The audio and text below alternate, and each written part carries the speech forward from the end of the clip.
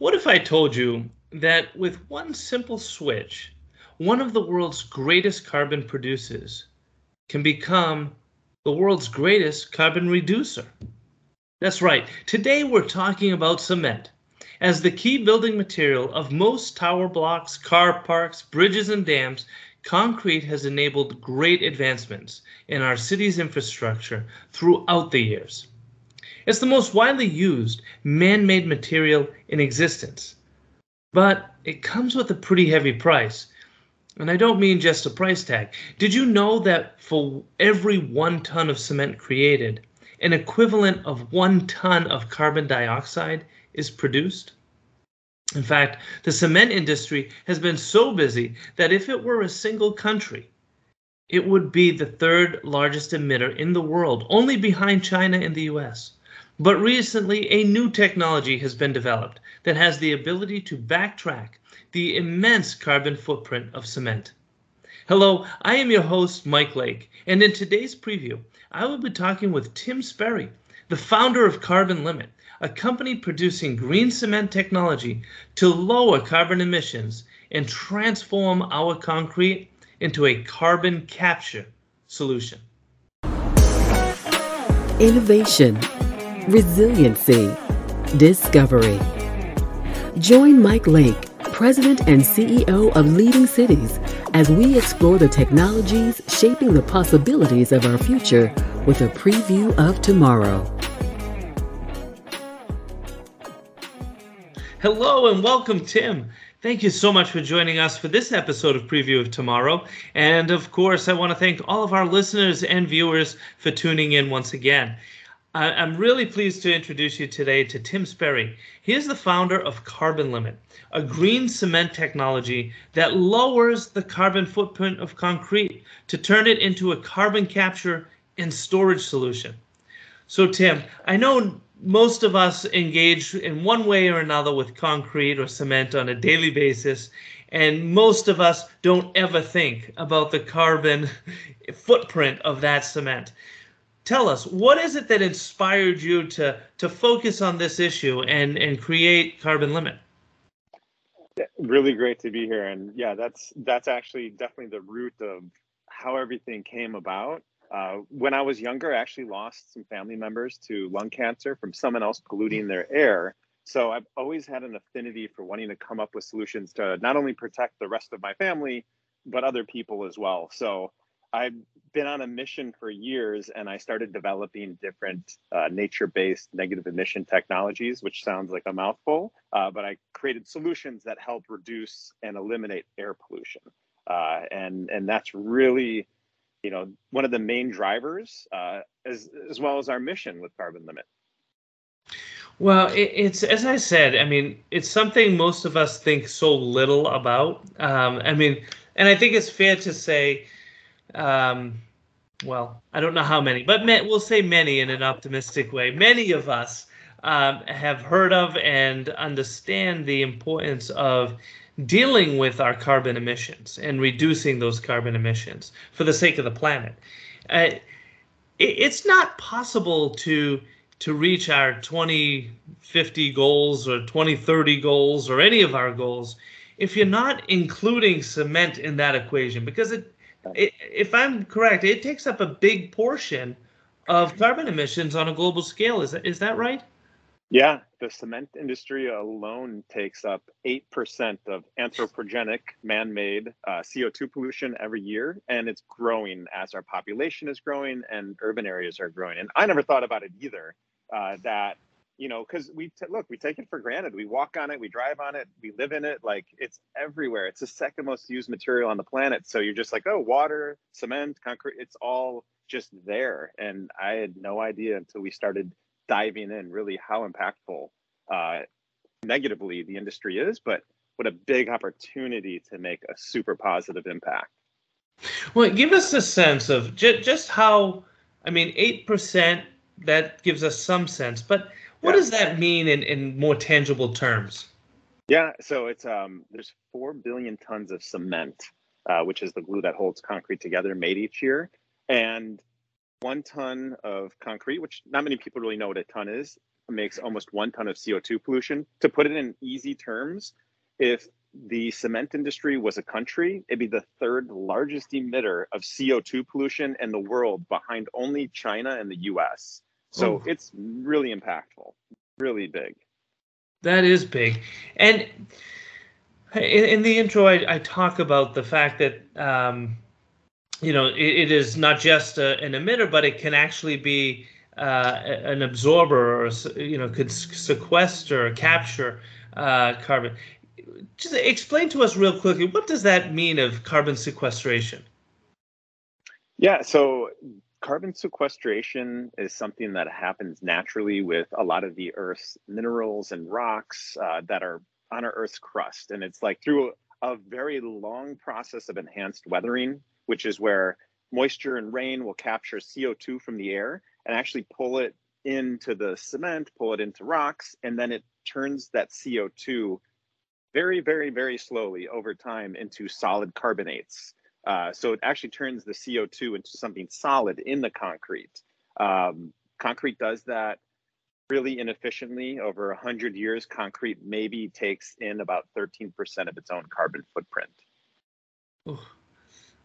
So now tell us about Carbon Limit, because this is a challenge, and we've talked previous episodes that, it's nice to have all of these carbon goals, but I've seen some reports that say we're on pace to achieve our 2030 goals by 2098. I mean, another way of saying we're way behind on this. So give us a sense of what does Carbon Limit do, and what does that impact? Yeah, so always happy to talk about that. On a really high level, we created a technology that turns atmospheric CO2 into concrete. Kind of how I just discussed, before, how it happens naturally over time. Well, we created a cement replacement, which is about 90% of the carbon footprint of concrete. We've created a substitute that's nature-based, so it's natural rocks and minerals and active natural rocks and minerals. Goes into the cement, reduces the carbon footprint of the cement at the point of manufacturing by about 30%. Wow. And then once it's a road, a bridge, or a building, or a concrete infrastructure, it will actually actively attract from the air, like a magnet, the CO2, and then it turns it into a solid carbonate, so turning it into a solid within the concrete.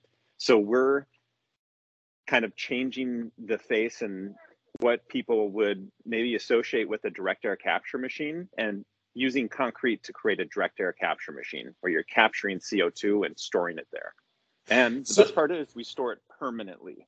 It doesn't get re-released. Not like a tree, when it falls over, it goes back. This stays in there forever. Wow. So, I mean, simultaneously reducing the amount of carbon needed in the manufacturing process, while also speeding up the absorption level in the post-manufacturing. Exactly right. Is there a limit to how much carbon concrete can actually absorb? Yeah, traditional concrete made with regular cement, which is limestone that has been burnt at about 1500 degrees Celsius in a giant kiln, whatever has been emitted from that burnt limestone could be theoretically 1-for-1, pound for pound, sequestered back in. So that would be 100%. And I said it was about 13 over 100 years, 13% over 100 years. So it just almost would never go to 100%. But we're not only increasing that efficiency, but we're adding to the size of the carbon sink. So our materials are like an extra, very selective and very reactive to CO2, mineralizing that CO2 into the materials in our cement replacement, our technology. Wow. So now give me a sense. Who uses this technology? Is it the manufacturer? Is it, can you get something at Home Depot or Lowe's or one of these types of stores? Give us a sense of how it's used. Well, we're working on all of those, but we're trying to stay all in time. All in time. But right now, what we're seeing and what we're doing is we've got different end users that are requesting it. So like a Google that's building a data center, a city that's building a road or building a sidewalk, or a Department of Transportation that needs it for a highway, expressway job. They can request our materials to be added. And it's just a drop-in solution. It's actually like a powder additive you add as you're mixing the concrete. And those are end users. We're really pushing a lot with the cement and concrete companies to have them adopt this technology, whether it's by buying our cement additive or by licensing our formula from us. So that way they can service the entire industry. But we figured that if we would build up some of that customer demand, the cement and concrete industries would come too. Fortunately for us, the global cement and concrete industry made a large commitment, the biggest industry commitment to date, of reducing carbon footprint by 25% by 2030, and then going net zero by 2050. So fortunately, since then, a lot of those cement and concrete companies have contacted us directly, and now we're piloting with them to work on next steps and work on bringing them on as customers. So this could just be the standard future recipe for concrete everywhere. I think it should be. So I suppose anybody listening, watching, might share one question, which is, what if anything does it do to durability? Is there an impact there? Yeah, actually, really surprisingly, we just completed a Minnesota Department of Transportation Minnesota Road project. So we're now officially part of a U.S. interstate, I-94 westbound. So if you want to go to Minnesota and drive on our concrete, you can do that today. Congratulations. Thank you.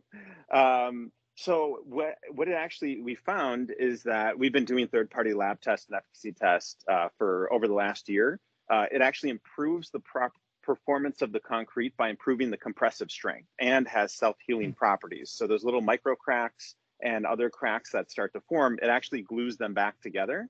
So potentially mitigating upfront maintenance requirements. So greener, cleaner, lasts longer, stronger. I mean, I'll be honest, this is starting to sound too good to be true. I know, right? So just out of curiosity, although it sounds like the concrete industry is coming around and they have their goals, and this is definitely a potential way of capturing or obtaining their goals.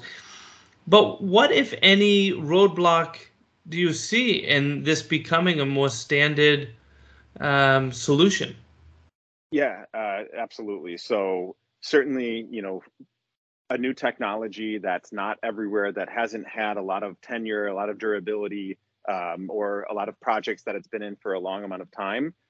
When you recarbonate concrete, there's always a concern with a rebar reinforced, like the buildings in your background have, concrete that's built vertically, and there's iron steel rebars that are in there. If you carbonate too much the concrete, there's a concern that concrete, the concrete with the rebar, will have corrosion. So we have to do additional lab tests to quantify that part of the equation. So for other uses like roadways, sidewalks, other non-structural and non-rebar reinforced, you can start using this today, deploying it today. There still is some R&D to be done to quantify that, hey, if you build a building with this, it's not going to, corrode and fall apart. Yeah. And then there's the regulations too. There's always those regulations that people want a ASTM standard, which we're working on right now with ASTM. Okay, wow. But corrosion with rebar is always a concern, isn't it? Because concrete is a very porous material, so it's water that and air that are the real, issues there, I would think. No?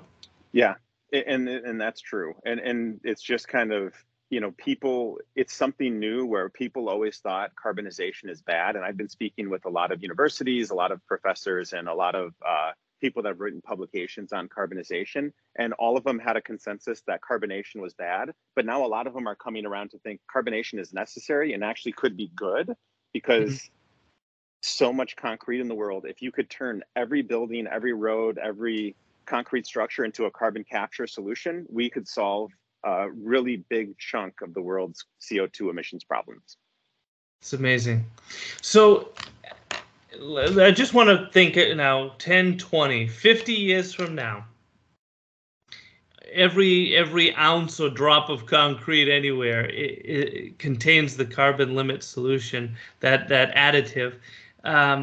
What will that mean? What will it mean to the construction industry? What will it mean to individuals? What will it mean to the planet?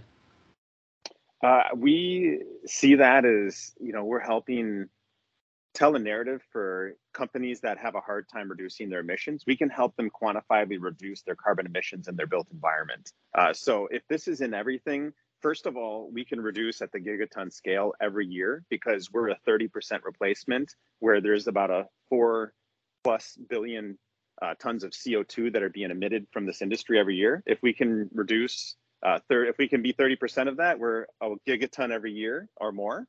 But then we're also helping the environment overall. We're reducing fuel requirements to make cement. We're reducing the emissions that are created from that cement. So we're making things better on both sides. That's amazing. Well, listen, Tim, I'm so glad to have had you on this episode of Preview of Tomorrow, but I want to thank you not just for your time, but really for tackling this issue. And, I said at the beginning, I'll say it again. So many of us, as you mentioned, walk all over this stuff, drive by it, use it, or whatever, think nothing of it. So thank you for being the one to really think about it and figure out how we can all benefit while also reducing those carbon emissions that are a threat to everybody. Yeah, my absolute pleasure. And it's a pleasure to be with you, pleasure to be a part of the program. It's been instrumental in helping us grow, helping us develop as well. So we look forward to many more great things. And again, thanks for having me on. And thank you for tuning in to this episode of Preview of Tomorrow. Listeners like you are essential to advancing our efforts to drive resiliency and sustainability for all. I ask that you give us a rating on Apple Podcasts or whichever streaming platform you prefer. Your feedback helps us to grow and share these brief previews of what life in the future can be. In addition to thanking our guest today, I want to thank Peter Roy and Demetria Bridges for making this podcast possible. If you enjoyed this episode, please subscribe and encourage others to also join us each week in previewing the possibilities of tomorrow. Preview of Tomorrow is brought to you by Leading Cities, a global nonprofit driving resilience and sustainability for all by unleashing the potential of the world's cities. Join them at leadingcities.org.